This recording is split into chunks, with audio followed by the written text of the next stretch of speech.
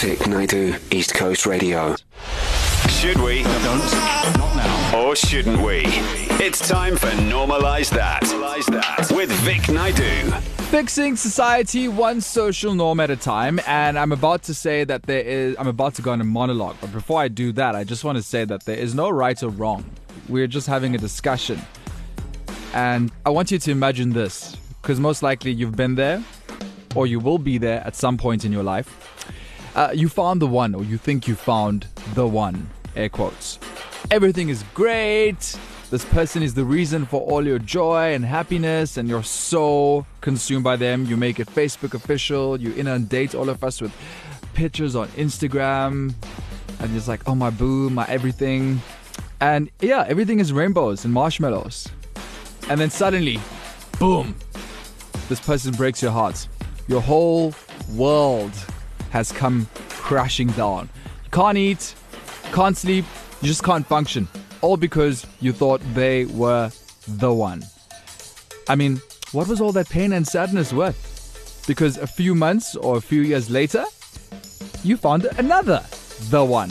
And the heartbreak cycle repeats. And I'm not a pessimist. I'd like to think that I'm a realist. I always keep it 100. And this is why I'm about to make a statement that you may not disagree or agree with. May agree or disagree with. Your soulmate doesn't exist. There is no such thing as the one.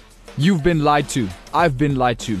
I mean, since the time you were a kid, we've been fed this idea that there is such a thing as a soulmate, and there's only one person for everyone. And I'm not condoning any sorts of behavior. I'm just saying that you can date more than one person at in different times, and you know, life goes on. You learn it from pop culture, from religion, from other people who are also living in a state of delusion. And aside from the sheer statistical probability that someone actually finds and meets the person they're allegedly meant to be with being astronomically low, it's important to consider how damaging ideas like this can be for like the average person trying to figure out love.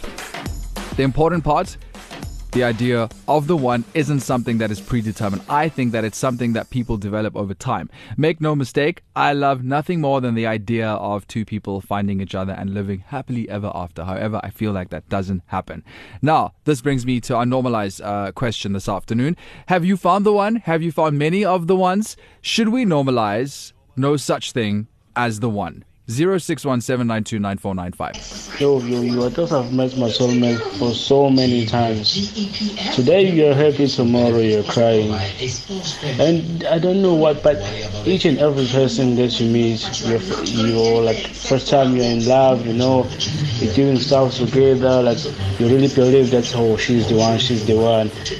Tomorrow morning, she breaks up with you. So that thing hurts, and it still hurts even now. So like right now, I don't believe in soulmates. I don't think that thing still exists anymore. Hey Vic, definitely normalize. There's no such thing as the one, because I believe people go through life, they meet up with people, then they either hit it off and they date, or they get married. And most of the time they find out that they're not compatible while they're dating, and they break up with them and they move on to the next one.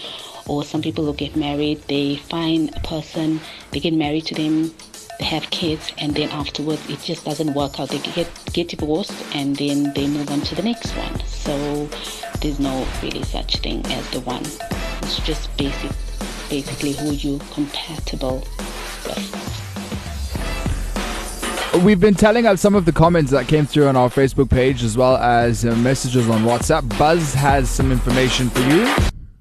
Normalise that. Okay, so we perhaps may be normalizing the notion that there is no such thing as the one. Vic Naidoo, weekdays 1 to 4 p.m. East Coast Radio.